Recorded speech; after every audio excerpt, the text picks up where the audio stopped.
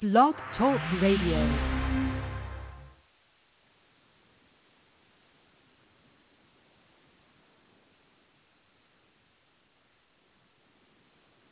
All right. This is G. Elder Bazaar coming to you from Warren, Ohio. This is Watchman on the Wall. This is the End Time Global Link Ministry coming to you from Warren, Ohio, going on down there in Atlanta, Georgia. Then I'm going to crisscross over there to Lubbock, Texas, to my brother Elder Jackson. Amen. We're so glad to be with you this afternoon, giving greetings in the name and no other name but the Lord and Savior Jesus Christ, the one that is, the one that was, and the one that is to come, the everlasting Father, the Prince of Peace, the God of gods, and the Lord of lords is coming back. He's coming back to where? To the earth. He has been here many a times. In the Old Testament, he visited. In the New Testament, when he became man, God himself became man, died on Calvary's cross. Yes, he did. Went back to heaven. Amen. Been gone for 2,000 years. Jesus Christ has been gone from the planet Earth. And as you notice at the condition of our society today, and the world and everything that dwells in it, we're in a critical shape. Bad. It's bad. The devil is trying to defeat God Almighty. That's foolish. The devil, Lucifer, the one that was in heaven, the one that was in the place of second command, being a protector of God's throne and being the music director of all the angelic angels in heaven. He was the head musician. He knew all about music. He knew what God required for him to do. He required for him to be the director of the angelic choir, the protector of God's throne, and the ruler of the old and divinal world, which was before the flood. Lucifer was given the earth, and by his rebellion and his try to take over to God's throne and take over God's place, he was dethroned from heaven. He was eradicated from having any control over earth and mankind, and God in Genesis 1 and 2 recreated the heavens and earth, and he put man on the earth, and Lucifer lost his position. Lucifer lost his position eternally. Eternally, he lost it because, number one, he wanted to be like God. He wanted to overthrow God. He wanted to sit on the throne of God. He wanted to rule the angels. He wanted to rule God. He wanted to rule all the angelic beings. And God dethroned him forever. And by that, God had to create a place for him to go. And after he does his dirty work for 6,000 years. 6,000 years, Satan took over in the Garden of Eden. He took over. He took over Adam and Eve. He caused Adam and Eve to sin. When they sinned, Adam and Eve was disconnected with the Almighty. You hear what I said? Satan caused the disconnection of the Almighty between Adam and Eve. Satan went to Eve and deceived her and tricked her and conned her and maneuvered her to get to sin and do the sin that God forbidden her to do. And when Eve found out she had deceived herself and deceived by Satan saying that God said you'll die, and Satan said you're not going to die. Lucifer told Eve, God is lying. God is telling a story. God is trying to con you. You will not die, for God knows the day you eat the tree of knowledge of good and evil, your eyes will be open, and you shall become what? As God. You will know good from evil. You will have power to make your choice. And Adam and Eve was in the garden. I don't know how many years or I don't know how many months, but I don't believe they see them right away. I think it was a period of time that Satan really got to Eve and got her to eat the fruit of knowledge of good and evil, and Eve got Adam to disobey God. And the reason why we have failed and come into debauchery and come into sin is because of Adam going along with Eve and eating the fruit of knowledge of good and evil. When Adam, listen to me now, when Adam ate that fruit of knowledge of good and evil, he broke the ties between him and his creator. He broke the relationship between God and mankind from the Garden of Eden until this present day. And there was no way Adam could reconnect with God. There was no way Eve could reconnect with God. And God knew there was no other way for him to reconnect Adam and Eve and humanity back to him and have a reconciliation and a propitiation and justification and sanctification and redemption to bring man back in the right relationship with God Almighty. God had the answer. God, this is what I'm saying, God had the answer. He had the answer before Adam and Eve fell. He had the answer before he made the heaven and earth. And God knew that if he would make man and give him a choice, he knew that Satan, if he would give Lucifer a priority over the music world, over protecting his God's throne, and giving man Lucifer the first endeavor in the world, he knew that Lucifer was going to fall. He knew that.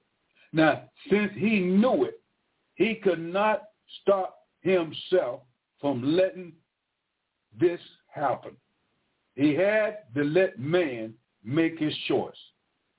You understand what I'm saying? He had to give man an opportunity to make his choice. And he gave Adam and Eve to make their choice. He said, as long as you don't touch the tree of knowledge of good and evil, you will be happy from now on. You will multiply and have babies. We will live together. God said, I'll live together with you forever in the state of innocence. But man had a choice. Don't get this now. Man had a choice. And when Adam and Eve took that choice, not by chance, not by not knowing what they were doing, not by saying God was trying to hide anything from them, but when Adam and Eve broke that choice, man became lost. Man became a sinner. Man became corrupt. Man became an unbeliever. Man became rotten to the core, because whenever you disobey God, you're going to end up as a rottenness of your own self. Because without God, you are rotten. Without God, you are lost. Without redemption, you are a sinner. And by that, God cannot use you because you are cut off from him. And if you're cut off from him, there is no way God can use you until you can be reconciled back to God. And since God is God all by himself, there is no other deity, there is no other God, there's no other way that man can be connected back to God, only one way, and God has the way. For God so loved the world that he gave his only begotten Son, that whosoever believeth in him shall not perish, but have everlasting life. This God is the only God of all gods that's able to bring man back to God. There was no other God. I don't care what you say. I don't care where you got your God from. I don't care if you can think up any kind of old name and call it a God that created the heaven and earth. Call it a God of love. Call it a God of mercy. Call it a God of joy. There is no other God like the God that had no beginning and no end. All other gods had a beginning, and that was beginning when Lucifer fell. When Lucifer fell, trying to become God, he became God in his own way, and he had other angels that followed him that called themselves gods. And since they call themselves gods, they don't made up all kind of gods in the world today to consider that this is the true God, and there is no other God besides the God of Abraham, the God of Jacob, the God of Yahweh, the God of gods and the Lord of lords, but the Creator. And so now we got all kinds of different gods in the universe that call themselves God of heaven. And there's no God other than God that can rule the world like God of Abraham, like the God of gods, like the God that had no beginning and no end. I'm talking about the God that's a spirit, and those that worship him must worship him in spirit and in truth. This is Elder Bazaar trying to explain to you about who God is and what has happened to humanity. Humanity today is rotten. Why? Because they're separated from God. They have no God.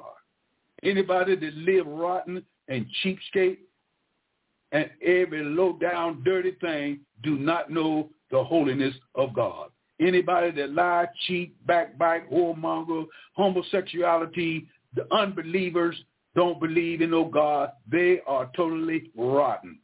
And the only way that can remove that rottenness of sin is what? The blood of Jesus Christ. That's the only way. Only way that you can be saved is through the blood of Jesus Christ. And the reason why Jesus Christ is the only way is because God Almighty is Jesus Christ in the flesh, and God became man. God became man.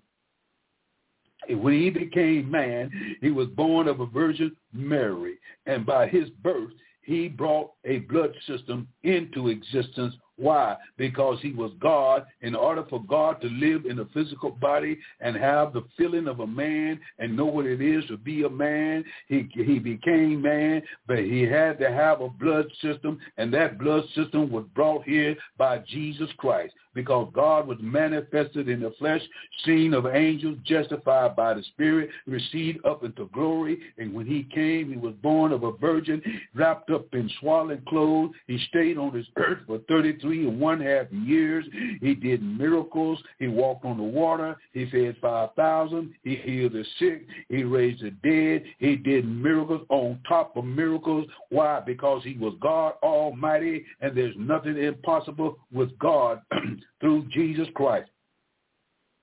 But the main reason that Jesus Christ came to this earth is because he needed a redeemer, and he brought himself down here, and he didn't guess at it. He knew that he could redeem man back to God if he would be born of a Virgin Mary, and that he would have a blood system like a man, walk like a man, look like a man, talk like a man, and that caused him to be a human, yet and still he was God all by himself, self-existent one, and he knew that there was a sacrifice had to be made, because the sacrifices of animals and turtle doves and bullocks and red heifers was only a temporary time in which God would be able to cover sin by the blood of animals. But covering was not good enough, because sin had to be taken out of man, and the only blood that can take sin out of man is the blood of Jesus Christ, because when you accept Jesus Christ by faith, the blood of Jesus Christ cleanses you and washes you and separates you from sin through the Holy Spirit. And when the Holy Spirit comes in you, it eliminates all sin. All sin. You are saved by faith through grace, not we ourselves, not by works. For no man can work his way into salvation. No man can work to sanctify himself. No man can work to justify himself. No man can do anything to justify himself and make himself holy. He can't do it. He can't do it. I don't care from here to the ions, to the eon, and beyond eternity. There is no man ever been born on this earth that could take away sin but Jesus Christ. Why? Because Jesus Christ is absolutely God Almighty in the flesh. Y'all better listen to me. Jesus Christ is God Almighty in the flesh. And he came down here as a man. I don't know how tall he was. I don't know how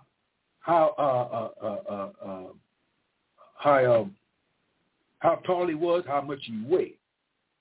But I know one thing. I know who he was. This Christ that I'm talking about, this Jesus that I'm talking about, is God. Capital G-O-D. All by himself. He is God the Father. He is God the Son. He is God the Holy Ghost. All three are one person. All three have different offices. God the Father is a spirit. God the Son became flesh and dwelt among us. God the Son, God in the resurrection, he ascended into heaven, but he didn't have no blood system. There was no more blood system. The blood has already been shed after the resurrection. So Jesus Christ is not coming back down here again to die for humanity. No way.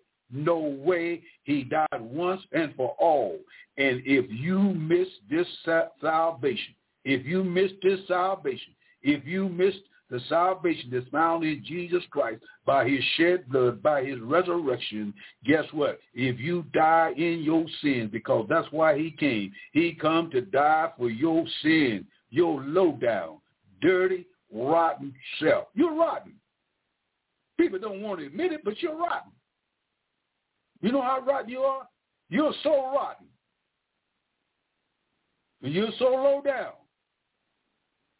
And you're so tricky, you're so conniving, you're so selfish that you are going to have to pay for your own sins because you will not admit that you're rotten and that you need a Savior and that you need to be saved and that you need to repent of your sins and turn 180 degrees and hate sin, hate the devil, hate his works, hate what he thinking, hate what he does, hate what he stands for, because he don't stand for no good at all. And if you don't repent of your sins, you got to do what? You got to pay for your own sins. No man can pay for your sins. Your mama, your daddy, your sister, your church going, your Bible reading, your praying cannot save you from sin. The only thing that can save you from sin is that you repent of your sins and call on the name of Jesus Christ, that through the burial, death, and the resurrection of Jesus Christ, and his resurrection is the cause that you can be saved if you confess that he died for you. He died for you. He suffered for you. He was whipped for you. He was spat upon for you. He was kicked on. He was beaten beyond, listen, he was beaten beyond his recognition. You wouldn't even recognize Jesus if he would walk down the street and look at you at the condition that he was when he was on the cross. You would not recognize him because he was beat beyond his identity. He was beaten till his face was disfigured. He was beaten till his body was cut open like hamburger. He was crucified. Don't you get it? The cause of his crucifixion was our sins. Our sins crucified Christ. Our low down, dirty, rotten attitudes and the way that we disbelieve that his sacrifice was not enough to redeem us, and you spit at it and you reject it, you are going to have to pay for your own sins. And I'll tell you right now, there's no way on this side of the planet And there's nowhere on the other side of the planet. There's nowhere on the other side of eternity, because there's no other side of eternity, because eternity is forever. There is no way I'm going to let my soul die without Jesus Christ in my life. I'm not going to do it, and I know I ain't going to do it, because he has saved me to the utmost. He has saved me from sin. He has washed me in his blood. He has redeemed me through his sacrifice of death on Jesus Christ. So there's no way my soul will die, because I will not die. What? The only death that I will suffer is the physical death. But once I received Christ, I once was dead, but now I'm found. And now, since I'm found, I'm going to live forever with Jesus Christ. Why? Because my sins have been washed clean. I am born again. I am sanctified forever. I have been redeemed, sealed with the Spirit until the day of redemption. And I'm not going to turn back. I can't turn back, because, number one, salvation is secure in Jesus Christ. He said once you are saved forever. You're saved by his blood. You're saved because nothing can unsave. Nothing can deter the blood of Jesus Christ. It's all powerful. Jesus Christ's blood, one drop, is so powerful it could save the world in a split second. Jesus Christ's blood is so powerful it can heal the sick in a split second. Jesus Christ is so powerful that he can speak the word through his son Jesus Christ. And guess what? You can be saved today if you will confess with your mouth and believe with your heart that God raised him from the dead. And guess what? Many souls are being saved today. And more souls are being saved outside of the church than there is in the church. A lot of people have been in the church for years, for decades, and never have received Christ. You hear what I said? People are in church, going to church, serving in the church, singing in the choir, and never have received Christ. They have never received Christ. They don't know nothing about the love of God. And the Bible said, if a man says he loves God and hate his brother, he is a two-faced, bone-faced liar. How can you love God whom you've never seen, and here's your brother right here and you hate him? Because in the true church, there's no hate at all. Uh-oh. You hear what I said? I said in the true church, there's no hate at all. And I know there is tares in the body of Christ. There's tares in the body of Christ. There's some people in church who said they have accepted Christ, but they hate. You know what that is? That's a hypocrite. A hypocrite is trying to pretend to be a Christian, trying to be a child of God without redemption. You are not a child of God unless you have been redeemed. You're not a child of God because you go to a high, sophisticated church that says a name on the front door. That's not salvation. Salvation can only come by the blood. And the blood is Jesus Christ. And Jesus Christ is the only one that died. He's the only one that got up on his own power. He's the only one that said, I once was dead, but now I'm alive, and I'm going to live forever. He's the only one that's coming back after a spotless church. He's the only one that can save those that's out there in the world, that they may come in and enjoy the fellowship with Jesus Christ. So what am I saying? I am saying, look here, we are definitely, absolutely living in the last days. When the Bible says that in the last days, many shall come in my name. And they will say, Lord, we have cast out devils. We have been in the choir. I've been behind the pulpit. I preached the word. I gave to poor. I did all the good works that a Christian is usually do if you're a child of God. And then, you know, at the end of the tribulation period, at the judgment of the nations, you know what Jesus Christ is going to say to the two kind of persons that's going to be at the judgment of the nation. The sheep going to be there and the goats going to be there. And he's going to say to the goats, the lost ones, the hypocrites, the sinners, he's going to say, I've seen what you've done, but I've seen you feed the poor. I've seen you do all these things considering to righteousness. But he's going to say, I don't know you. I don't know you. You see, a lot of people saying they know Jesus Christ don't know Jesus Christ. Because when Christ comes into your life, there is absolutely, definitely a change in your soul. Your soul is changed. Your spirit is changed. Your mind is changed. Your attitude is changed. Your talking is changed. Your walk is changed. Everything's changed. And as you grow in Christ, you become more stronger and more mature as you grow in Christ when you become to know Christ. You're not a grown-up when you're born. It takes years for you to be a grown-up. It takes years for you to grow in Christ. And as you grow in Christ, you're supposed to get stronger if you ever been born again. Some people have been born again, and they never have changed. And that's a sign that you need to Jesus Christ in your life. That's a sign that you've been playing a hypocrite for a long time.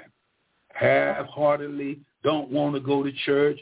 Oh, you do all these little worldly things. You partake in all kinds of little worldly games. You do cussing. You do lying. You do whoremongering. You go and change your sex orientation. You go and become a homosexual. You become a lesbian. You become a sodomite. You become incest. And you say you've been changed. No, you've been changed from bad to worse. And when you become changed, there's a new change. There's a new walk. You become a brand new creature. In who? In Christ. You don't come to a brand new creature in Buddhism, Shintoism, Mormonism, Islam, a Baptist, a Presbyterian. You don't become a new creature in that. You still an old creature if you just going under the name of a denomination or an occult. The only change that you can see that's genuine is a change through Jesus Christ, because Jesus Christ is holy. Jesus Christ is righteous. Jesus Christ is sinless, and the Holy Spirit is sinless. And when the Holy Spirit comes into your life through the blood, by the blood, and for the blood, guess what? You have a change like never before. And you will never, never, never be the same forevermore. You're a new creature in Jesus Christ. And since we're living in the last days, since we're living in a time just before the second coming of Jesus Christ, just before Jesus Christ comes back, the world is going into a chaotic condition. The world is going into a critical condition. The world is becoming worse and worse and worse every day. Why? Because people have forsaken the God of heaven, have forsaken the Holy Scriptures, have forsaken the birth, death, and the resurrection of Jesus Christ, have forsaken everything that God has laid down from the foundations of the world for how a man should live for Jesus Christ. The only way you can live for Jesus Christ, you've got to accept Jesus Christ yourself. And so the world now, living in the last days, living in maybe months or year before Christ comes back. And when he comes back, he's not coming back to die no more. He done died once. Ain't no more dying. Ain't no more coming back being born in the manger. Ain't no more nail prints. Ain't no more going to the grave and coming up. He come up once. He died once. And now he's coming back to what? Judge the world. Judgment is coming. The first judgment that we had, Jesus Christ took it. He took it upon the cross. He took my judgment. He took it. And when he took it, he gave me eternal life. So I have already been judged by who? Jesus Christ and his shed blood. I've been judged by Jesus Christ and his shed blood. His blood made restitution and made reconciliation. So I no longer is under the judgment or the wrath of the Almighty God. The next judgment I will go to is the judgment at the judgment seat of Bema. the judgment seat of Bema, is I'm going to be judged for the works that I have done on this planet. The works that I have done on this planet through who? Through Jesus Christ. Everything I do it through Jesus Christ. If I do it on my own, I do it through Jesus Christ. But one thing I will never do through Jesus Christ, and that's sin against my Heavenly Father willfully. Not saying that I've never sinned. I have sinned. And the Bible says if a saint sins, he confesses his sin, and Jesus Christ is faithful enough to forgive you of your sin and cleanse you from all unrighteousness. And his unrighteousness, it belongs to you. But Christ wants to take what? He wants to take all your unrighteousness and cleanse it and take it out of your spirit, man, and take it out of your soul. But there's another sin you got to deal with. You got to deal with that old nature that you will have till you die. You will have to deal with the old nature until you die. You will no longer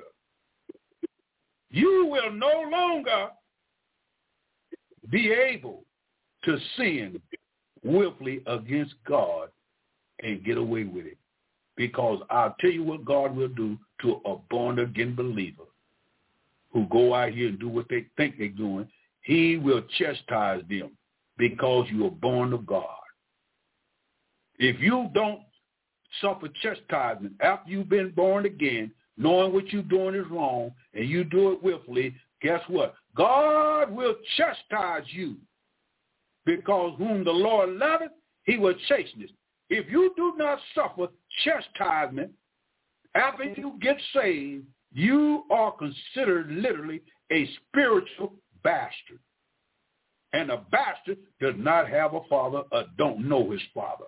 And if you call yourself saved and doing all this dirty, sinful stuff and call yourself saved and don't suffer chastisement from God, you are a spiritual bastard.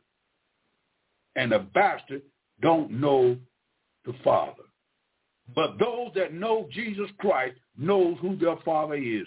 And when you disobey your Father, God will chastise you. I know what I'm talking about. If you don't believe me, ask David. If you don't believe me, ask Samson. If you don't believe me, ask Naomi. If you don't believe me, ask Jonah. If you don't believe me, ask the prophets. If you don't believe me, ask people who are saved knowing they're getting a chastisement from the Lord. Why? Because they know that they ain't doing right, and God will punish them as far as chastising them. But once you save, your salvation is secure in Jesus Christ. And there's no excuses for you doing things that you know the Holy Spirit told you not to do and weaned you not to do, and suffer and grieve the Holy Spirit, because the Holy Spirit is gentle. The Holy Spirit is not rabid. The Holy Spirit don't beat you and throw you down the steps. The Holy Spirit is gentle, and it woos you that you're not right in God's eyesight. But since we're living in the last days, since we're living in the close of the long-awaited church age. We have been in the church age for the last 2,000 years. The church has been on this planet 2,000 years. The church has been on this planet through 2 millenniums. 2 millenniums, the church has been on this planet. And since we're living in the last days, we're living in the last church age, and the last church age is in the book of Revelation. And Revelation gives you to identify this condition that this church is going to be in. It's called the Church of Laodicea. The hypocritical, backbiting, half-hearted, so-called Christians that got Jesus on the outside of the church And Jesus is knocking on this church, and the church of your heart, not the literal building, but the church of your heart. Jesus Christ is knocking on souls today that's in the church saying, let me come in. And the church say, we don't need you, right? We got too many programs. We got too many money-raising funds. We're having fun. We're having banquets. We're going on trips. We're going to Las Vegas. We're going all over the world, and we are having a good time calling this church. But it's not church. It's organized religion. Because the duty of the church on this planet was given in the book of Acts, the second chapter. The second chapter of Acts give you the duty and the responsibility of the church in the book of Acts. Jesus said, go ye into all the world and preach the gospel and be a witness.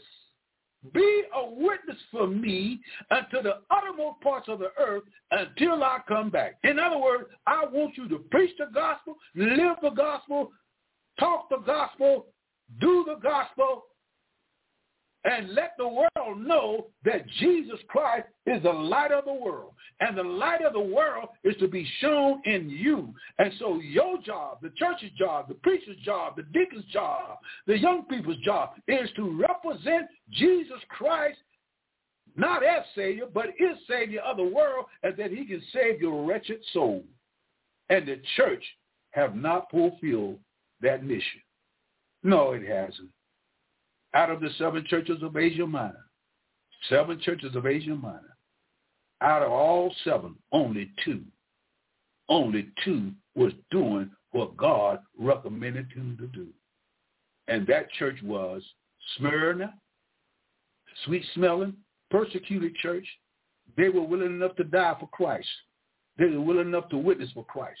They were willing enough to go in the lion arena and be eaten up by lions. They were willing to be put in boiling oil. They were willing enough to be hung and stretched. They were willing enough to be burned at stake for the cause of Christ. They was willing to die in their faith, and trust in God. When they die in their faith, there's a crown of life waiting for them on the other side. Because let me tell you something, there is life on the other side of the grave. It's the life of Christ or it's the life of death. And majority of the world today is choosing the life of death. People are dying over sin.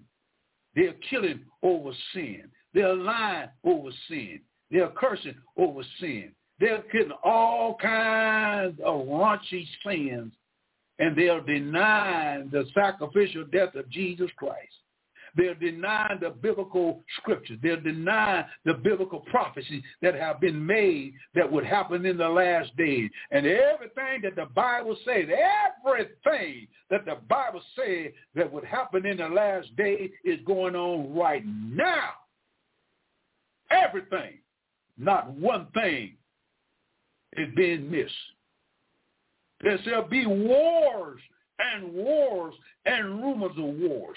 And there's over 40 wars going on right now on this planet. 40 wars.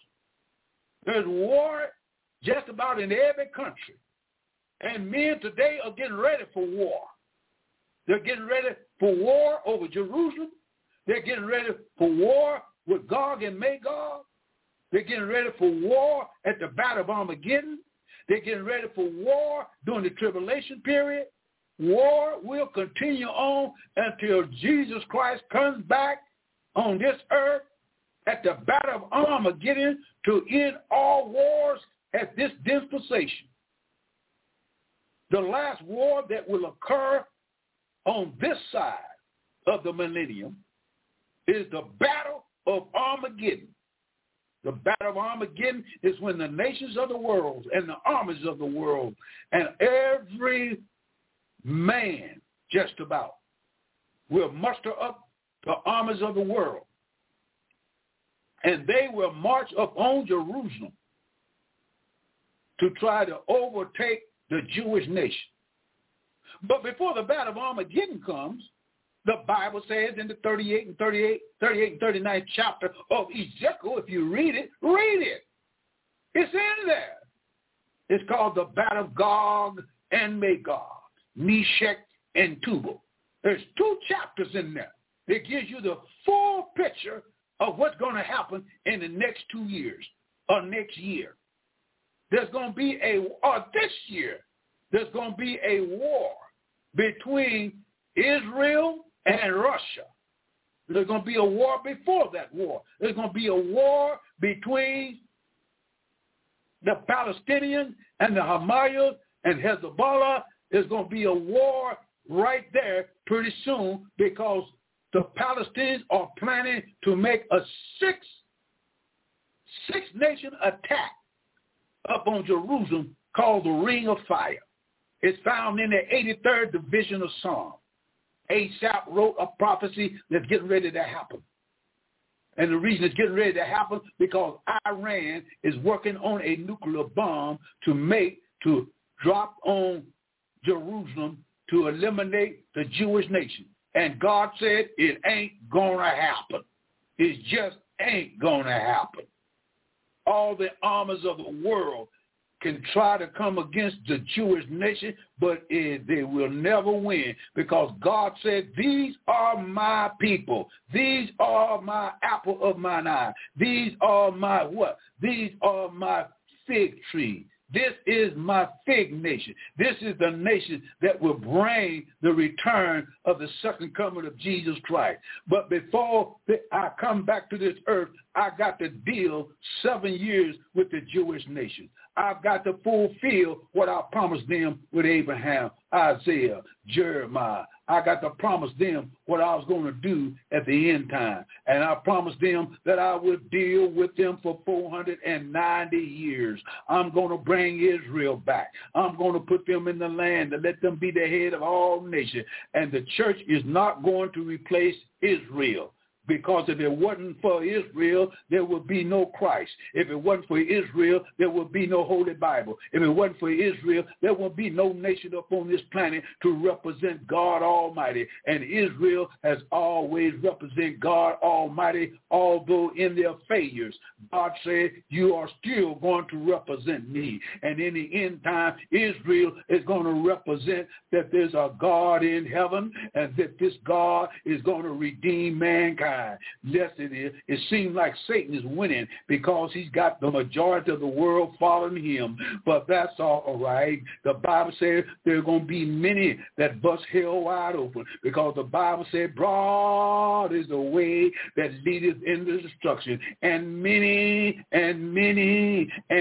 go in thereat. For narrow is the way and straight is the gate that leadeth into life, and very few will find it. There's going to be very few people that make it to heaven in God's eyesight. But in our eyesight, it's going to be a whole lot. But in God's eyesight, it's going to be very few. And then few out of a few. Because the Bible tells me only remnant going to come through Israel. Only remnant going to come through the church. Because God said, I'm not looking after the number. I'm looking out qualification. I'm not looking at quantity because many people confess Christ, but they don't know him. And Jesus said, let the wheat and the tares grow together. Let the wheat and the tares grow together. Because everybody that says, Lord, Lord, don't mean they saved. Don't mean they sanctified.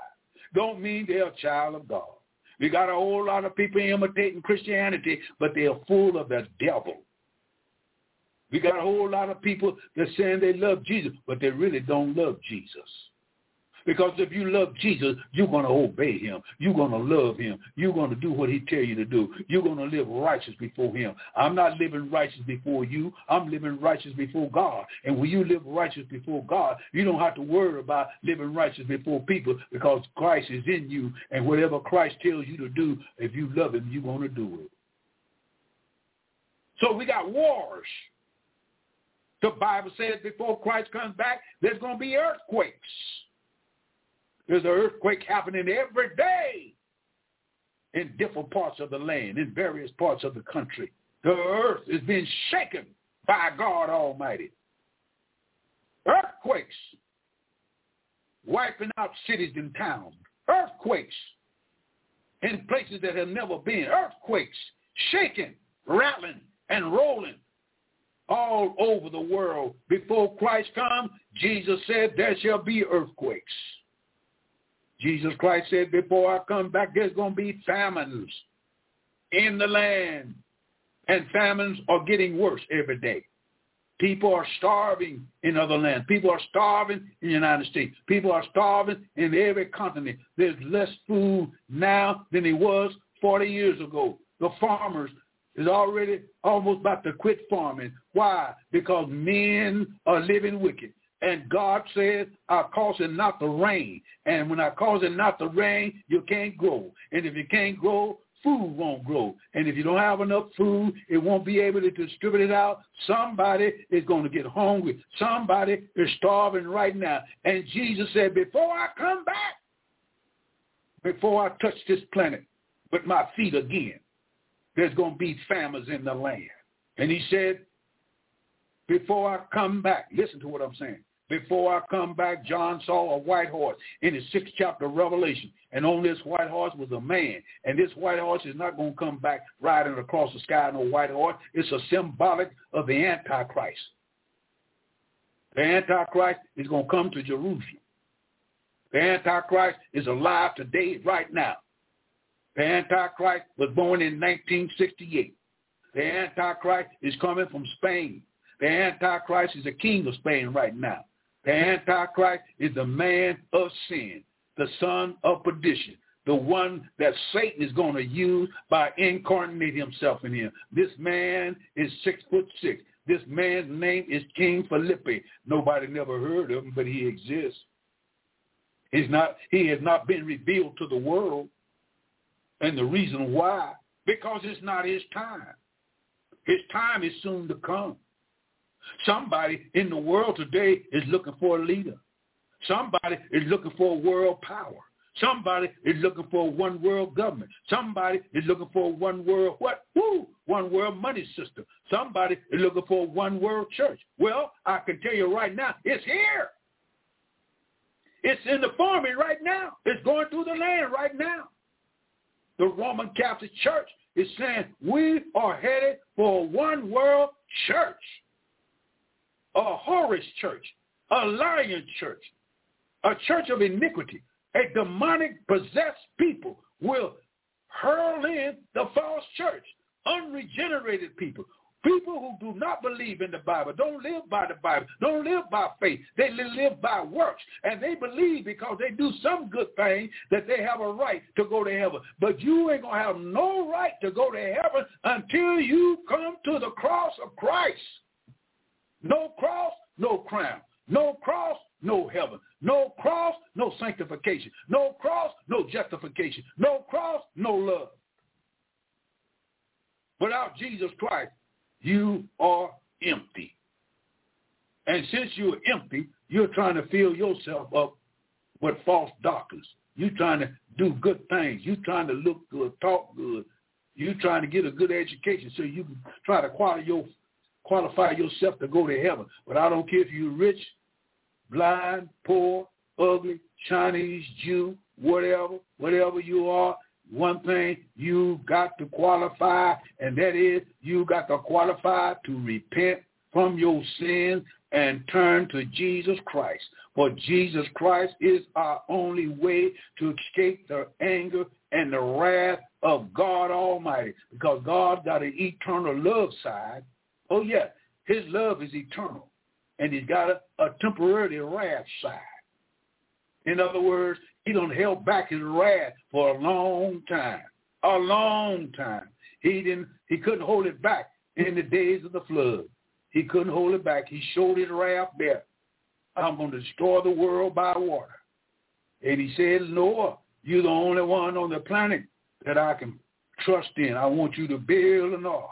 I want you to build it out of gopher wood. I won't give you 120 years to build it out of gopher wood. And while you're building it out of gopher wood, I want you to tell your family, to get ready because I'm going to cause it to rain. And I'm going to let it rain for 40 days and 40 nights. I'm not going to tell you exactly what day is going to rain, but you're going to know how close it is when I tell you. You're going to know how close it is when you get through with the ark. You're going to know how close it is when I bring all the animals on the boat. You're going to know how close it is when I shut the door of the ark. You're going to know how close it is when I'm going to give you 7 days for you to preach the word of God. Since you've been preaching it for 120 years, I'm going to let you preach it for the last 7 days. You're going to know how close it is when I take my hand and close the ark. You're going to know how close it is when you see the clouds come and form in the sky. You're going to know how close it is when I'm going to break up the water from the deep. I'm going to cause water to come up out of the earth, and I'm going to cause water to come down out of the earth. You're going to know the day when I started to rain. When you see the raindrops coming down out of heaven, you know that's the judgment, and it tells me it rained. Yes, it did. It rained. It rained for 40 days and 40 nights. And Noah and his family was on the boat. And you asked me a question. You asked me a question, how long did it rain? It rained for 40 days. It rained until the whole world was flooded. It rained until some people had to swim. And I tell you one thing, where they were swimming to, they were swimming to the ark. They tried to get on the ark, but it was too late. They stood on top of mountains and called out to Noah. They said, Noah, help me. Can you let me on the boat? But Noah couldn't do nothing because God has sealed the boat. He has sealed it with a seal of redemption. And they tell me, I want to know the roll call. I want to know how many people got saved during the flood. Let me see now. Let me see. The Bible said there was Noah. And then there was his wife. And then the Bible said Noah had 3 sons. And the 3 sons' name was Ham, the black race. And then the next son was named Japheth, a Caucasian race. And then the next son was named Shem, Semitic nation. That's where the Jews came from. And these sons had wives. So you can count. Noah, his wife, Noah's 3 sons, and the sons' wives. That's 8 people out of millions of people that have multiplied up on the face of the earth. And they was multiplying. They was having babies on top of babies.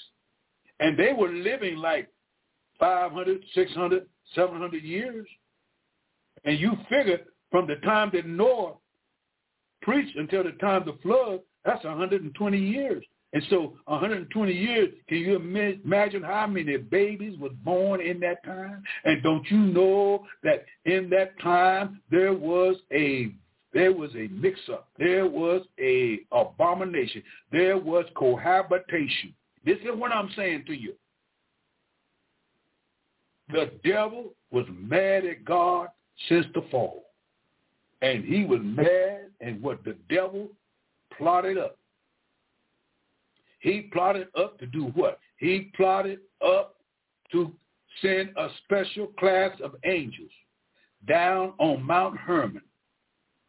And he made a vow. He made a covenant with these demons, with these fallen angels, and told them, we've got to increase the multiplication. We've got to increase the population. And these angels did an abomination before God and before heaven. These angels had power enough to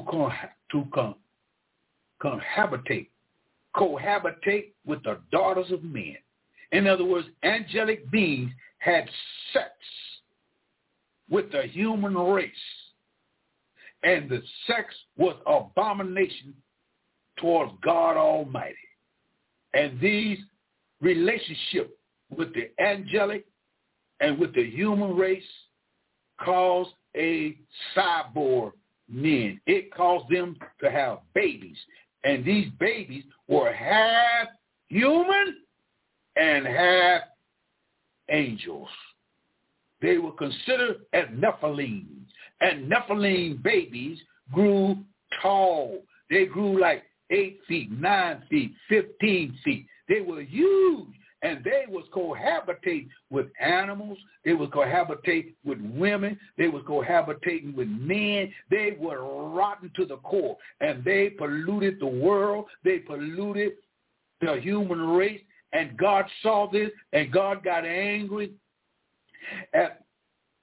he got more angry at the devil, got more angry at these Nephilim, because these Nephilim was corrupting the human race. And the human race got so corrupt that God could not save the human race but Noah.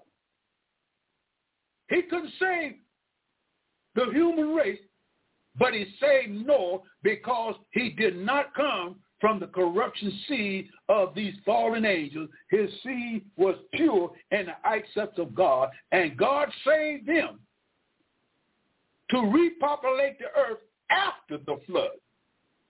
And after the flood, Noah and his descendants repopulate the earth, but the Nephilim and the demons and the fallen angels were still here, and they're doing the same thing again as it did in the days of Noah. That's why Jesus Christ came, and he said, as it was in the days of Noah, so shall it be when the Son of Man comes. And the man today, these demons and devils and witches and witchcraft and voodoo and Baphomet and Luciferians and Illuminati are cohabitating with anything. These men are taking young girls and using them for sex orgies and using them for sacrifices. They're doing the same thing as it was in the days of Noah. They're propagating homosexuality, that it's all right. They believe that a man, good God, I'm going to tell you what they're doing. They're taking their private, sticking up in a man's behind. And they're having oral sex with men, satisfying themselves. They're doing that today. And it's up in the church. It's up in the false church. It's up in the church that's mentioned in the Bible of the 17th chapter of Revelation, where the woman is riding up on a scarlet beast, and the cup that she's going on is a golden cup. But inside the golden cup is filthy and abomination, and it's filthy and abomination, and the world is drinking it, drinking false religion. 6,000 different kinds of religion, and the world is drinking all of it, because these religions have no priority about God, have no priority about the cross, have no power about repentance, have no priority about holiness and righteousness, and the world is hog-tied. They're going after it. And Jesus Christ, he said they'll be marrying and giving into marriage. They're wife swapping. They're wife swapping. If you would look at your internet and see all the porno that's going on, all the sex that's going on, God said, I'm sick of it. I'm sick of it. And by his mercy, he let the world go on just a little while longer. And the reason why it's getting on a little while longer, because he said, I've got to deal with Israel. And I'm going to deal with Israel during the 7-year tribulation. The 7-year tribulation is on its way. It's almost here. We ain't got but a few more months. We ain't got but a few more years. We ain't maybe got about a few more weeks. A lot of people say, you crazy. You predicting. I ain't predicting nothing. I'm letting you see what's going on in the world today. You be the judge of that. You cannot raise a family hardly anymore in this generation. And families can hardly be raised in this generation. Because the family is almost genocide. The people don't believe in marriage anymore. They don't believe in holy matrimony. They believe unholy matrimony. I'll just live together. I'll just shack up with you. And if I get tired of you, I'll just walk out on you.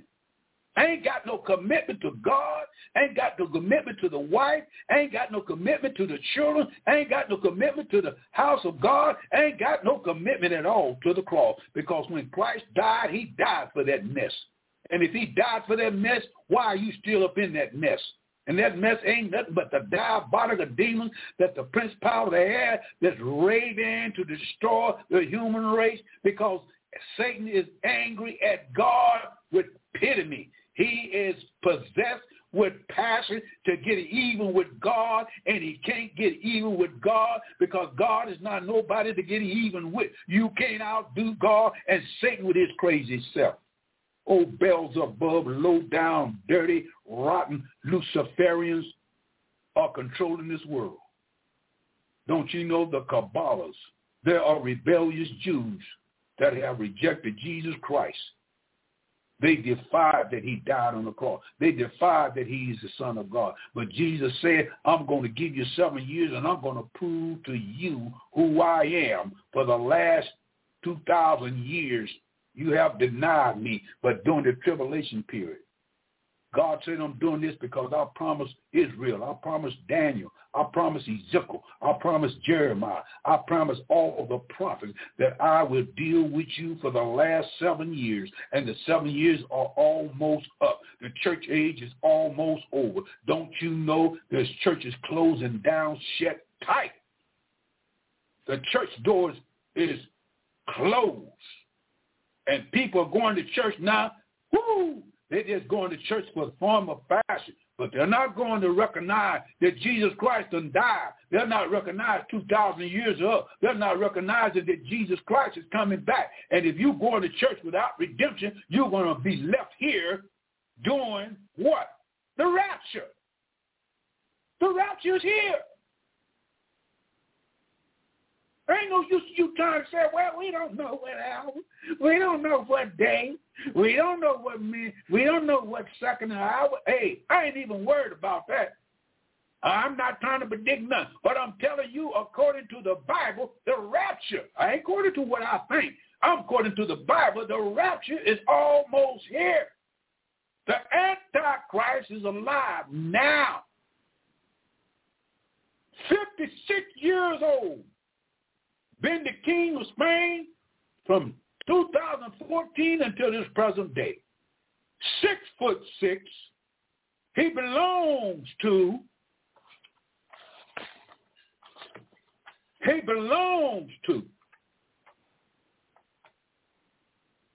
every false occult organization. He is a Catholic. Catholic means universal. Catholic is a religion. Catholic is a false doctrine. Catholic is originally come from Rome. Rome is the originator of the Catholic religion. And Rome knew and touched and knew and seen who Jesus Christ was, because it was the Roman government that crucified him. It was the Jews that said, okay, crucify him. We don't want him. We don't need him because he's not the Messiah. He came to die on the cross when we was looking for him to come up and set the millennium kingdom up, and he didn't do it. And since he didn't do it, he's not our Messiah. He comes to save and seek those of the law. We don't believe in seeking and saving of the soul. We believe in the law. And the law was good, but the law could not save you. And so Jesus Christ came to fulfill the law, and the fulfillment of the law is love. And God loved you so much that he was willing not just to give you the law, but give you his son, Jesus Christ. And the Jews said, we don't need him. No, he's too gentle. He's too kind. He's too merciful. He talks to the sinners and the publicans. He talks to the whorelocks, and he hang around them group of people. But Jesus Christ said, I didn't come to save the righteous. I didn't come to save the pious folks.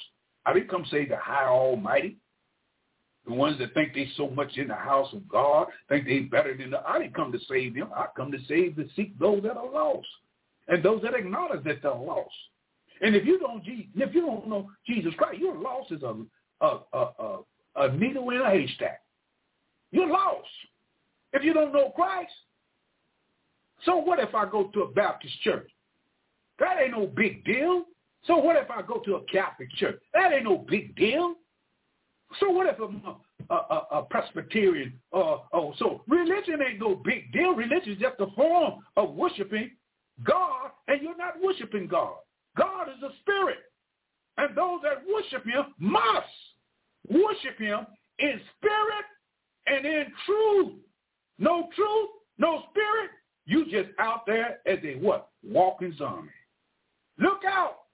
There's a dead man walking. Look out. The world is walking in death.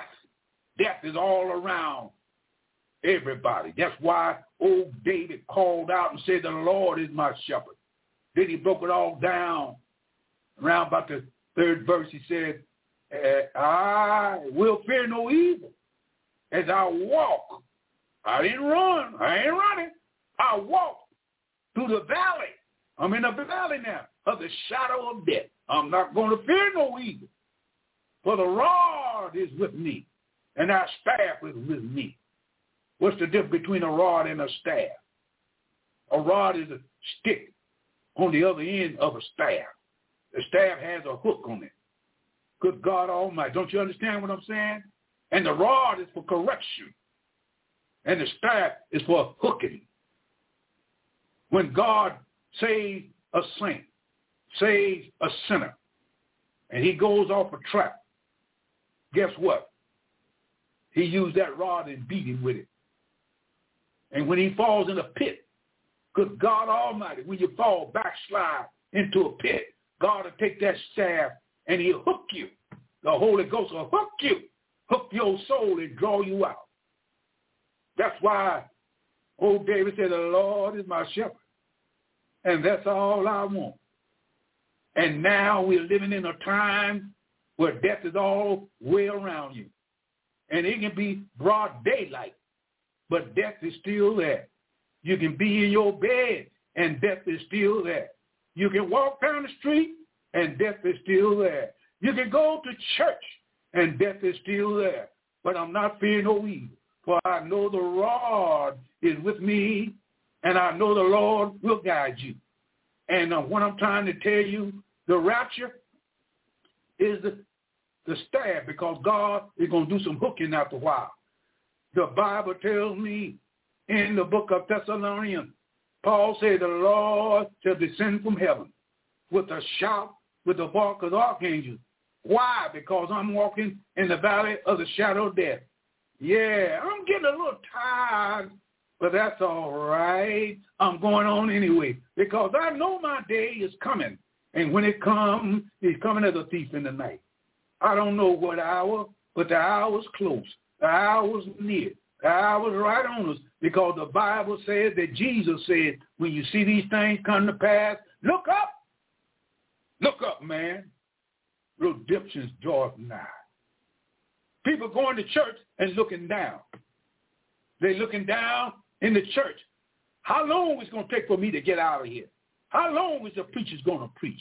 How long we going to be at the altar? People are going into church slow, and they leave fast. The church is not some kind of pickup station. The church is a place, a building that's made out of wood and bricks and chandeliers and cushion chairs. That's a church. That's a house of God. That's where you go to worship. It's simple for you to be outside in the wintertime in the middle of the street or out in the farm worshiping God with no covering. The house of God is a place for a covering to go in and worship for those that want to worship. If you don't want to go to church, ain't nobody going to push you. Even God don't going to push you. God ain't going to shove nothing down your throat. God ain't going to bulldoze you to go to church and go to the cross. He said, whosoever will, let him come. You don't have to go to heaven if you don't want to. If you want to go to hell, that's up to you. Jesus Christ said, I am the way. Come to me, and I'll give you life and give it to you more abundantly. But you talking about, well, I don't need that stuff right now. Man, I seen this woman the other day, man. She's a fox, man. I got to do something with that, man. I might give the Lord my heart tomorrow, but right now I'm gonna give my body something else. Man, I got to pay this number, man. Man, I got to see if I can win me some money, man. You got all that stuff up in you, and you ain't got your mind on pleasing God and winning souls. You ain't got your mind on praying and fasting. You ain't got your mind on giving to the glory of God. You ain't got your mind on nobody but yourself. And self puts you in hell. The Bible says God resists the proud. God resists the proud. If you're proud, God resisting you. If you don't humble yourself, God's going to resist you. But if you humble yourself, God will fix it for you. That pride is killing people. A proud preacher, a proud deacon, a proud sister, a proud teenager. Pride is dangerous. And the Bible said in the last days, perilous times shall come. Listen what perilous times is. People don't even know what perilous times is. In this book of 2 Timothy, let's see what pride is and what would happen in that last day just before Christ comes back to this earth in a moment of a twinkling of an eye. And listen, in the book of 2 Timothy, third chapter of 2 Timothy, let's see what it said in the book of Timothy. Timothy says this: Amen, amen, amen, amen, amen, amen, again and again and again. Listen to this.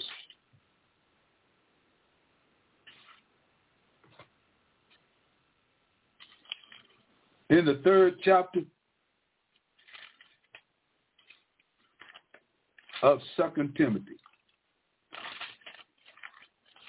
it says, "This know also that in the last days perilous time shall come." This is the condition of men in the last days, and it's been condition of men for the last 2,000 years. It was in the condition of men in the days of Noah, in the days of Israel, in the days of the kingdom, in the days of all the kingdom. Perilous time was always in the kingdom of Egypt, in the kingdom of Assyria, in the kingdom of Babylon, in the kingdom of the Medo-Persian Empire, in the kingdom of the Grecian Empire, in the kingdom of what? In the kingdom of the Greek Empire, in the kingdom of the Roman Empire, in the kingdom that Christ was here on earth. It was perilous. It was difficult times, but now it's worldwide. It was worldwide in there, though, but there's more of it in the day like never before. And Apostle Paul said 2,000 years ago, in the last days, perilous times shall come, for men shall be lovers of themselves, loving themselves, love to show off, love to be admired, love that money, love themselves, and getting pleasurable with their own self. They shall become covetousness, boasters, proud, blasphemers in the church, blasphemers on the street corner, blasphemers everywhere. They blaspheming God in Hollywood. They're blaspheming God across the nation. They're mad at God. They're cussing God. They deny God. They think God is a little boy with a paper bag in his hand running around. They think God is blind and crippled and losing his mind. They think all things are abomination because Satan can't stand his son, Jesus Christ. They don't lie on Jesus Christ, embarrass Jesus Christ. And when people talk about they're saved, they embarrass Christ and they ain't saved. They cuss, they lie, they cheat, they whoremongers, they fornicate. They go all over and they come up under the Lord, taking the Lord's Supper. Talking about I'm living a holy life and this I'm taking the bread and the fruit of the vine to show his death till he comes, and you ain't even looking for his coming. You ain't living like he's coming. You living like he's 20 or 30 years off. But he ain't 30 years off no more. He ain't even 5. The rapture ain't even, a month away. I don't know. Might not be a year away. The Lord himself is going to translate the true church, the born-again church, the sanctified church. Because he said, well, I'm going to present to myself a glorious church without spot or wrinkle. And there's some wrinkles in the church now. How in the world God is going to do what? How he going to take all the wrinkles out? Well, here's how he going to do it. A lot of wrinkles is in the flesh, nothing but the flesh. And there's spots in the flesh. And these spots can only be seen by God. These spots should not be seen by your fellow man. In other words, you should be living holy. In other words, you don't let flesh control you. You control the flesh. Woo! You got the power of the Holy Ghost in you to resist the temptations that flesh will give. And so you living before God. You ain't living before man. But the only time that we know that God's going to be able to take all the wrinkles out of, that we'll be completely, is when, listen to me now, when this body, when this earthly tabernacle will be dissolved, when this body be transformed from a physical body to a spiritual body like Christ, then we become perfect. We become sinless. We will never sin no more after the transformation of the body of Christ. The church will be perfect. We will have perfect love. We will have perfect hope. We will have perfect joy. We will have perfect eternal life. We got eternal life now. But the sons of God will be manifested when the rapture comes. If you want to know, don't you wait that long. Don't you want to wait? You don't want to wait to see if you're saved or not when the rapture comes, because if you're not saved, you're going to be left here. I ain't waiting. If I had another soul, I'll tell that soul, get saved. I ain't waiting to see if I'm going to make it. I'm making it now because I know Christ will save my soul. And when my body is going to be transformed and translated, I'm going to have a perfect body. I'm going to have perfect eyesight. I ain't going to have no more arthritis. I ain't going to get weak no more. I ain't going to be able to sleep. Ooh, my God. I'm going to be and have a body just like Jesus. Man, old days. That's awesome. But as long as I'm in this body of flesh, I'm fighting against flesh and blood. I'm fighting against the temptations of the world. I'm fighting against every damnable, low-down sin that man can ever think. My thinking sometimes get off, but I'm thinking, Lord, forgive me. Woo! Why? Because I'm fighting a battle.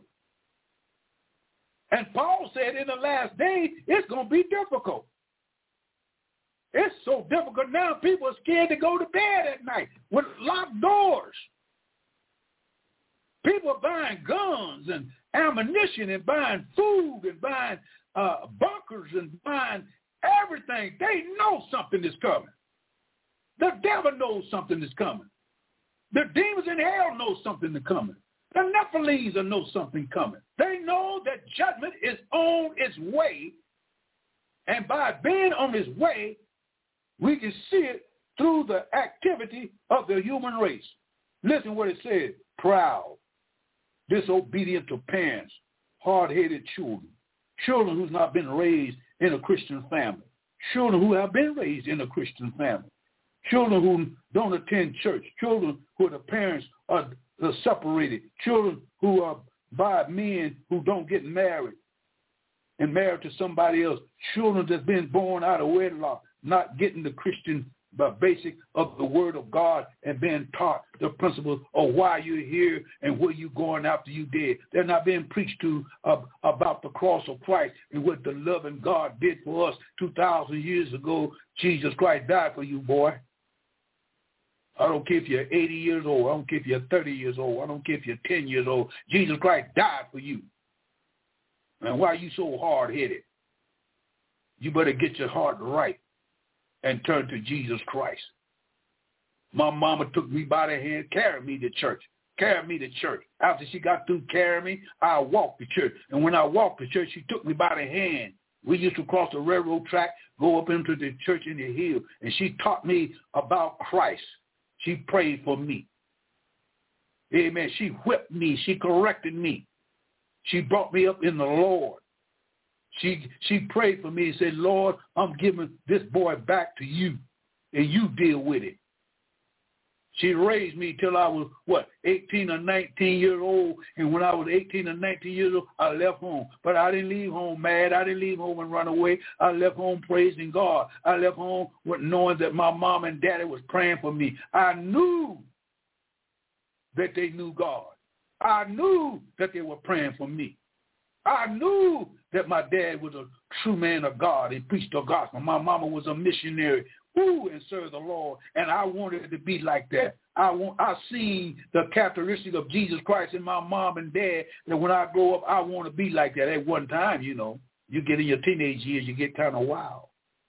I had a wild streak in me. It didn't last long. It lasted maybe about 4 or 5 years. I had a wild streak, but the wild streak wasn't my. I said, Lord, you got to deliver me. I said, Lord, you got to do something with me. And he called me into the ministry. And he called me when I was 21 years old. And I've been preaching ever since then. And I ain't turning around. I've been preaching the gospel, the whole Bible, that some preachers don't even accept me as me being a preacher. Because I'm going to preach Genesis, I'm going to preach Revelation, I'm going to preach Isaiah, I'm going to preach Jeremiah, I'm going to preach Apostle Paul, I'm going to preach Corinthians, I'm going to preach Jude, I'm going to preach those words in the Bible that's inspired by the word of God. And now I'm coming from what? I'm coming from Timothy. And Timothy says in the last days, without natural affection. Ain't got no affection. Truth breakers, liars, false accusers. I'm just going to read them out. I don't have to really explain them to you because it all is self-explanatory. Incontentment. Fierce, mean, cruel, despisers of those that are good. You a child of God? You ain't no good, honey. You ain't, man, you're going to trade all this good living, all this here fancy living for what?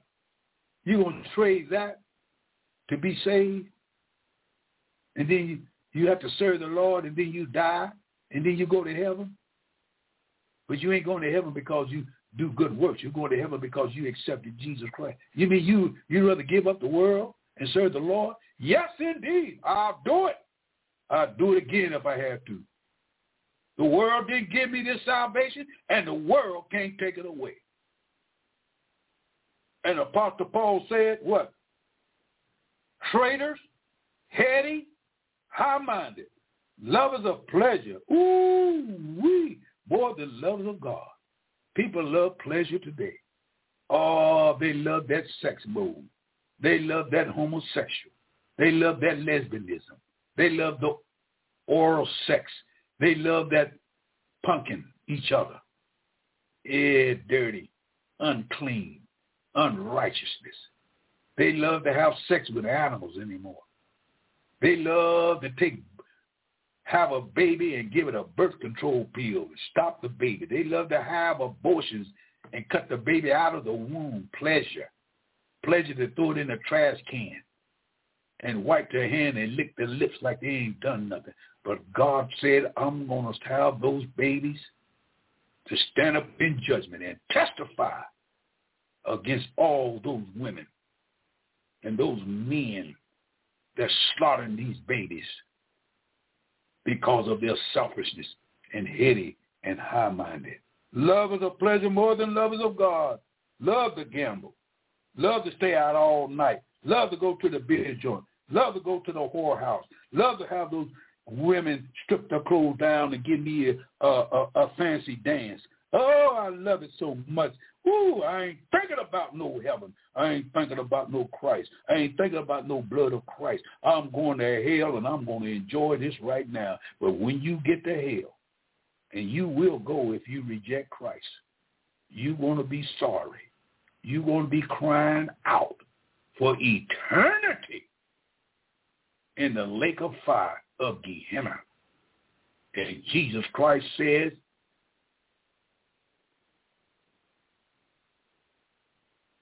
I'm going to mention hell more than I mention heaven. And hell is more mentioned in the Bible by Jesus Christ than any other prophet. Mention more about hell than any other man in the Bible. He warns them. Woe. He tells them to flee from the wrath of God. Flee from the torment. Flee from the line. Flee from the agony and pain. Because in hell, there's 5 things that will be your company. You will see in hell. Yes, you will. You will hear in hell. Yes, you will. But you won't hear nothing inspiring. What will you hear in hell? You'll hear gnashing and gashing and gnashing of teeth. If you hear anything about talking, you won't understand it, but there's going to be screaming and gritting your teeth for the agony that you will be paying for your own sins. And Jesus took all that pain and nailed it to the cross, bled and died, went into the bowels of hell, preached to those in prison, stayed there for 3 days and 3 nights, and got up out of the grave on his own power on the 3rd day. And then he said, all powers in heaven and earth is in my hand. Well, what you talking about, preacher? You see, before Christ died, he had power. But there's one power he did not have until after the resurrection. Before he died, he had no power to save the human soul. He had no power. He had the power, but he had to die in order to attain that power. And that power was through his blood. He gave his life up for sin and nailed to the cross and took your agony from going to hell. And here you are talking about, I'm going to heaven on my works. I'm going to heaven because my daddy was a preacher. I'm going to heaven because I'm a good person. There ain't no good person on the planet. Jesus Christ said, don't call me good. There's only one good, God. And you die. And you go to hell. You're going to have to be there until the lake of fire will be placed in the front of you. And the world is saying now, oh, hell no. Hell yes. How the hell are you? Where in the hell you're going? You're a hell of a man. They're using hell more than they use heaven. And I want to know what in hell is it that you want. If you know you're going there, what do you want? Well, you said, really, I don't want nothing. I just want to enjoy this life now without any interruption about salvation. I don't want that right now. I want that when I get through of doing all I want to do. And then I'll go to heaven. No. It don't work that way. You can live without Jesus Christ in this life, a long life, and still die and go to hell. Because you have never, for the 80 years you've been living, for the 40 years you've been living, for the 20 years you've been living, you're partying, you're jumping around, you're clowning, you think life is a joke, you think God's word is false, you think God's word is no power in it, and yet still you know there's a great fear. People fear the Bible. A sinner fears the Bible. That's why they don't read it. But in order to get over that fear, you're going to have to admit that you're a sinner and that you're on your way to hell and you don't want to go to hell, and you come to Jesus, and Jesus said, you ain't accepting me because of hell. You're accepting me because you're tired of sin. You're tired of disobeying God. You begin to fear my name. You know that God's word is true. And you know truly if you don't get saved, truly you're going to hell. And that puts a terror on some church folks. Because God is not trying to scare you out of hell. He's just telling you the fact. And the fact is, you really don't want to go. But sin got a grip to you. Satan got a grip to you. And if you accept Jesus Christ, he's going to get mad as hell to keep you from coming to Christ. Because if you come to Christ, Satan loses a soul. He don't want nobody to enjoy Christ. He don't want nobody to go to heaven because he cannot get back in there. He cannot get back in there. He cannot get back in there. He cannot even anymore come in the presence of God. Why? Because Jesus Christ died and there's no confrontation on what to be done. Jesus said, except you repent, you shall likewise perish. You shall be lost forever. You shall be in agony forever. Last days. Traitors, heady, high-minded, lovers of pleasure, more than lovers of God, having the form of godliness, but denying the power thereof. From such turn away. Having the power, having a form is different. Having a form, you can have the form of Christianity. You can have the form of a prayer life. You can have a form of singing. You can have a form of giving your tithe and all. You can have all that form. But really, you ain't got no power. You ain't got no power to turn away from sin. You ain't got no power to shut your mouth. You ain't got no power to mind your own business. You ain't got no power to do nothing right until you come in the divine relationship with Jesus Christ, because Jesus Christ will keep your mouth shut when you become a born-again believer if you listen to him, because if you don't listen to him, you're going to get a tail whipping. Because a lot of church folks are getting a tail whipping by opening their mouth and don't know what they're talking about. Preachers are not telling the truth. They're getting a whooping. It don't look like they're getting a whooping, but they're getting a whooping. God is whooping a lot of preachers today. He's whooping them. Why is this going on? Last days. What does the last day prophecy say what would happen in the last day? Last day said the Euphrates will dry up.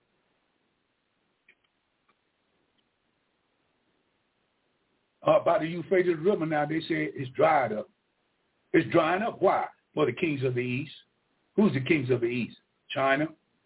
What China getting ready to do? China getting ready to what? Cross the Euphrates. The armies of the world on the other side of the Euphrates are getting ready to cross over. But in order to cross over, the river got to be dry. They'll cross over getting ready for the Battle of Armageddon. I would say the Battle of Armageddon is about 7 years away. 7 years away, because there's a 7-year tribulation.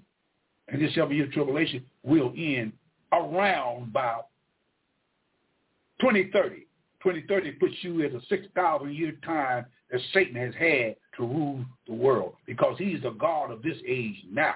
He's the God of this age, so he rules humanity now. God is taking souls out of the clutches of Satan by his blood through Jesus Christ. So Christ is saving souls and bringing people out of the kingdom of darkness. Satan said, look here, I got most of them.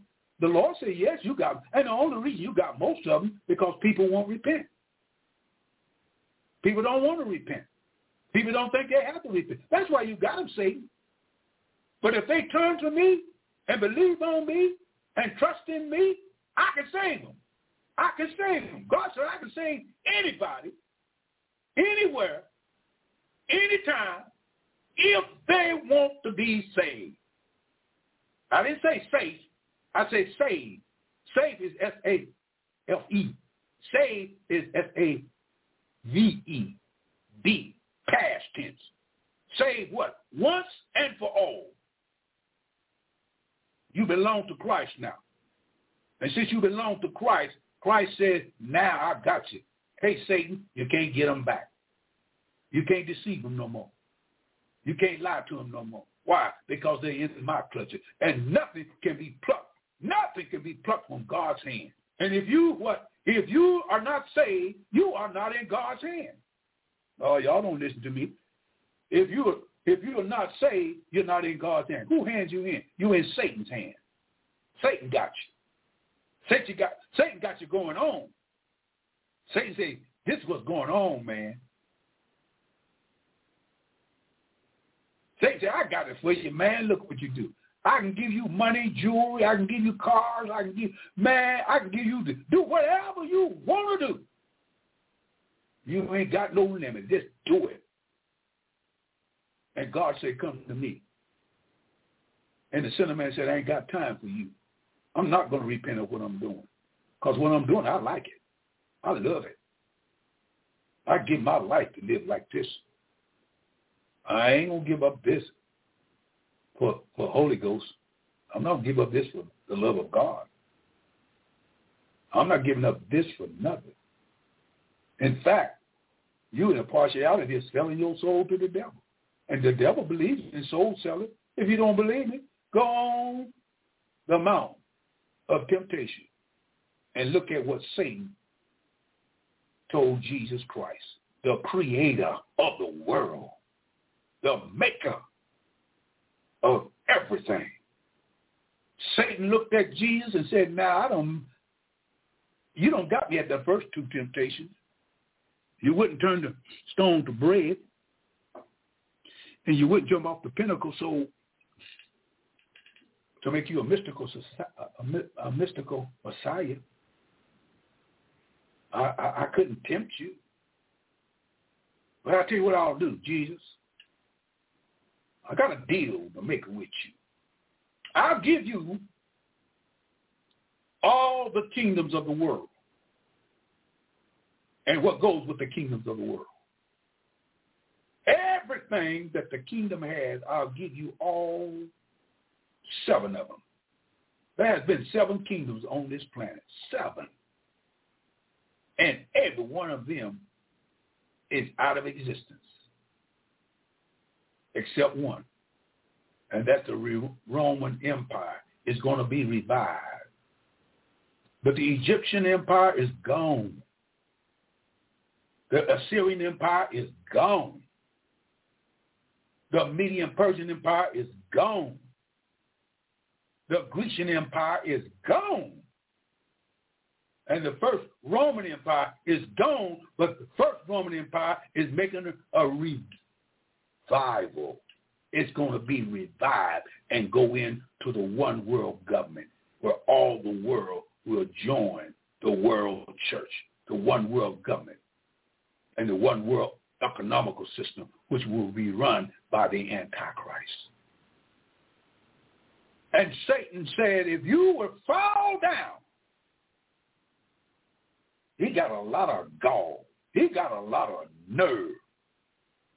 If you will fall down and worship me and pay homage to me and give me your attention and let me control you and let me look down on you, I'll give you all the kingdom of the world. The fool, the devil's a fool. The biggest fool, he became the biggest fool.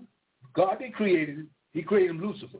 But he became a fool and believing that he could overthrow the creator, the one that created it. And now he's telling him, look, I'm going to make a deal with you you can't resist. And since Satan couldn't get Jesus, he said, all right, I'll tell you what I'll do. I'll get humanity. And I know I can get humanity because they ain't nothing but a bunch of pukes. They'll believe anything that I tell them. They'll believe if I tell them that you didn't die, Christ and you didn't get up from the grave and that you can't save nobody else, they'll believe it. If I can get them to worship anything else other than you, I'm going to make mincemeat out of them. And the devil is doing it today, making mincemeat out of people, big people, black people, white people, ugly people, pretty people, rich people, poor people, people who have lost their mind. He has got them by the tail. And Jesus come back and said, thou shalt worship the Lord God. Thou shalt worship the Lord God and him only. Don't worship nothing else but me. Not me, George, but Christ. You shouldn't be bowed down to nobody but Jesus Christ. You don't bow down to your car. You don't bow down to your children. You don't bow down to nobody but Jesus Christ. And the devil got people bowing down to rocks and stones and mountains and gold and silver and cars and sex, and bow down to adultery, bow down to fornication, just bow down and cry for it. People go crazy over riches. People lose their mind over riches. People got more problems with health problems with riches because they are worshiping money. Most movie stars that start off, a lot of them end up dead. A lot of them end up losing their mind. A lot of them end up in the poorhouse. A lot of them do a lot of tax evasion and ruin their lives and don't invest the money and forget about God. They win the wars. But at the end of their life, let me tell you something. Listen to me. The Holy Spirit can let me feel how a person feels. At one time they're rich and they ain't got nothing. Most of the movie stars end up broke, mental problems, physical problems, and basically, worst of all, spiritual problems. Because they're worshiping everything else but Jesus Christ and give him the praise. They're worshiping Buddha. They're worshiping Scientology. They're worshiping Mormonism. They're worshiping Jehovah's Witness. They're worshiping denominations. They think because you take yourself to the church and bow down for half an hour and go out to church on Sunday, you think you're going to go to heaven. You better go and check again. You better check Mount Calvary. You better put that shed blood. You better look at see what Christ done for you. Because you can't do it for yourself and nobody else can do it. So what's going on? As y'all get ready to close, what's going on? So going on is the last 7 feast days of the Jewish feast days of the Lord. The 7 feast days is found in the 23rd chapter of Leviticus. Leviticus is found the timepiece of God Almighty because the Jews is God's timepiece. What I mean, God is using the Jewish nation to recognize that he has a time with the feast days. And the 7 feast days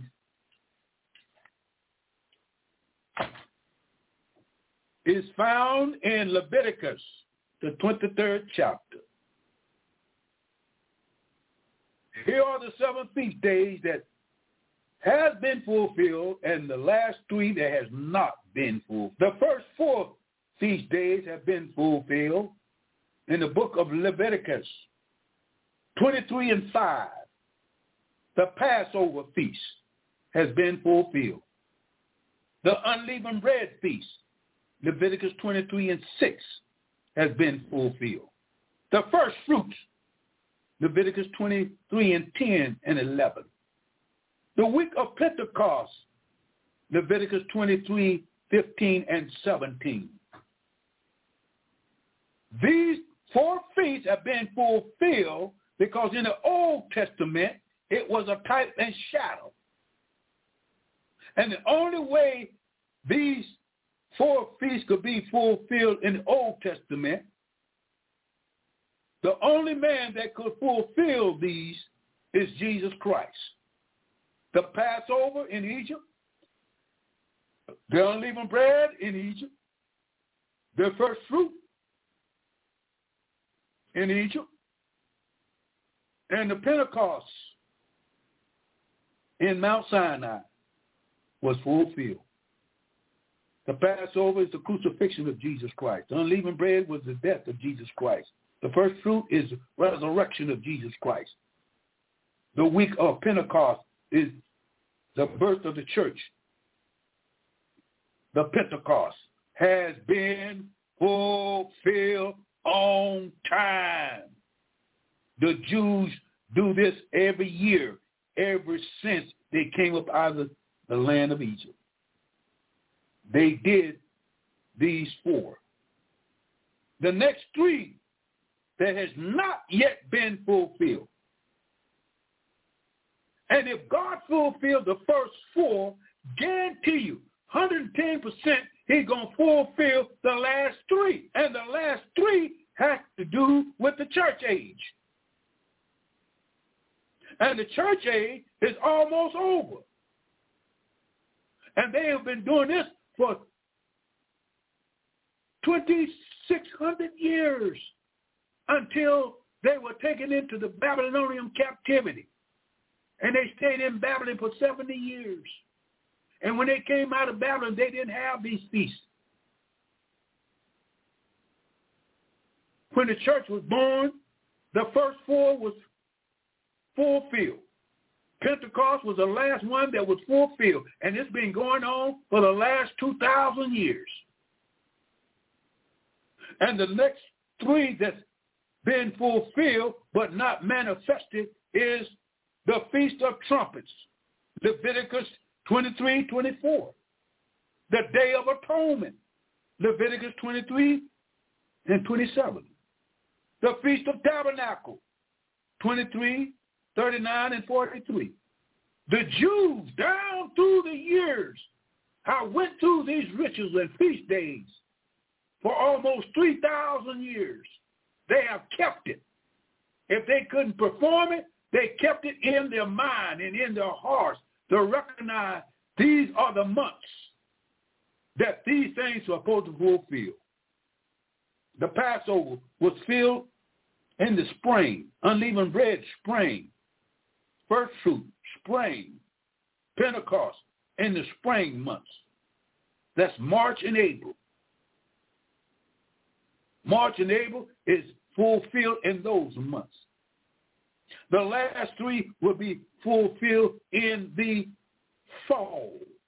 F-A-L-L, fall. Fall means the close of a cycle of what? The end of the year. Which one is those? Feast of Trumpets, 23-24, has not been fulfilled. Feast of the Day of Atonement has not been fulfilled. Literally, it's going to be fulfilled. Feast of Tabernacle has not been fulfilled. Now, what do these represent? The Feast of Trumpets represent judgment, rapture, represent day of awe, day of repentance, day of awareness that judgment is coming. Feast of Trumpet, Rosh Hashanah, represent rapture. Now, there has been over 2,000 seasons of this type of shadow called the rapture. It's been talked about 2,000 years. Year after year, every September, the Jews was aware of the Feast of Trumpets. And they will blow the trumpet on new moon. New moon represents a day of awe, which they will use the shofar. They will blow it. They will blow it in 3 distinct languages, tones. And every time they blow it, it represents a day of awe, a day of repentance, a day of turning to God, a day of what? A day of being caught up to meet the Lord in the air. A day in which the Jews is more aware of it than the Gentiles. The Gentiles are not too familiar with this, but God sent the Jew to represent him, and these feast days represent these feast trumpets to represent what event is going to take place. Now, for 2,000 years, they've been blowing the trumpets, and there has been no rapture. I wonder why. It's not the time. It wasn't the time. But they were blowing it because the Jews is accurate and on time, what God requires of them. And when they couldn't do it, they still was aware of it. But now they're able to do it. And they start doing it in 1948. They start being aware that they're going to bring back the last 3 feast days being a nation. And they wasn't scattered because God brought them back in 1948. They became a nation. So since 1948 to 2023, this September, they have been blowing the trumpet for that 75 years.